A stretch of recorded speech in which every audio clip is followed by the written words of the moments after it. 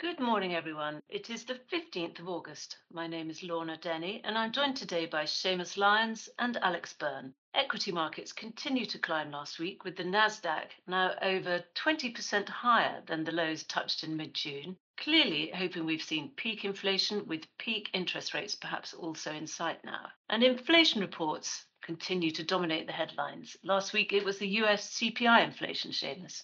Hi, Lorna. Yes, all eyes last week were on the July inflation print, given its possible implications for monetary policy, the economy, and the stock markets. Headline consumer price inflation came in flat over the month, down from the 1.3% sequential uptick recorded the previous month in June, and more importantly, below the consensus estimate. So, on an annualized basis, headline inflation came in at 8.5%, down from 9.1% in June. So, much of this weakness in the headline index came as a result of a sharp decline in energy prices over the month. That they fell close to 4.5% over the month. But it wasn't all good news. There was other areas such as food inflation that continued to tick higher, so that rose over 1%. But all in all, it was good on the headline side. In the core inflation side, which this is the part that excludes the more volatile food and energy, this also came in below consensus estimates. This was expected to rise over the month, but it came in unchanged. And again, this was taken as a big positive. So pretty good news on the inflation front. And what about the producer price inflation? Yeah, so the trend of softer than expected July price readings, this repeated itself in this report. So in both the producer price index report and also another report, the import prices report, both which were released last week. So the headline PPI, that fell at 0.5% in July, and the core component of PPI, that rose a more modest 0.2%. Both of these were below expectations, which was for a twice as fast monthly gain. This is the first pullback as well in the headline number since April of 2020. On the other report, the import price index, that fell 1.4% in July, its largest drop since the onset of the pandemic, since April 2020, when import prices fell 2.6%. So again, all reports that came out last week on the inflation side showed a more positive picture than what was expected. It's quite a significant slowing in the US. And we had these same data series from China, Alex. Was it a similar picture there? Morning, Lorna. We did, yeah. Chinese consumer prices hit a two-year high, although this is still well below market expectations of 2.9% and clearly still well below that which we've seen in other Western markets. The key element really was within food, where some items rose more than 20% from a year ago and increased the most on record month to month, although part of this is owing to longer term factors rather than those which we've mentioned recently. Non-food prices actually declined in July from June very slightly, reflecting perhaps weaker demand. Also partly the COVID lockdowns in many cities continuing. However, we're not seeing those recoveries in the other cities to offset that. What we have to consider in China's inflation versus European especially is the different trajectory of oil and gas prices. Given the reluctance of many European countries and the US and partners to buy these commodities from Russia, it's left China in a very advantageous negotiating position on the buying side. Despite this, China unexpectedly this morning cut two of their key rates, the 1 year and 7-day lending rate, by 10 basis points. An overall minor adjustment that's likely to have little economic impact, but perhaps does more psychologically. Yes, very encouraging for sentiment, certainly. And globally, though, July CPI numbers have shown signs of rolling over, except, of course, as you mentioned, in Europe.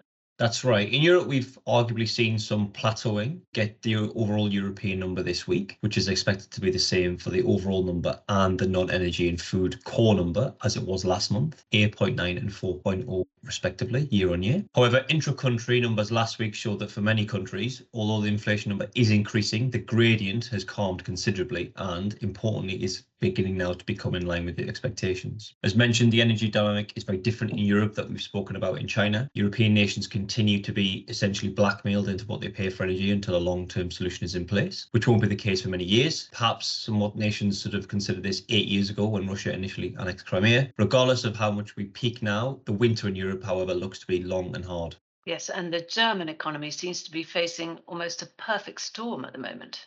Yeah, that's right. Inflation there is obviously extended. Energy is an acute problem. The reliance on Russian gas is clear. And as that winter draws in, the difficult decisions will have to be made around what they prioritise, whether that's consumers, their industry, or supporting Ukraine. To add to the difficulties, it's reported that following the extreme weather we've had, parts of the Rhine, which acts as a vital artery for particular commodity and industry, is hitting levels that make sailing impossible, adding further to demand and supply headaches.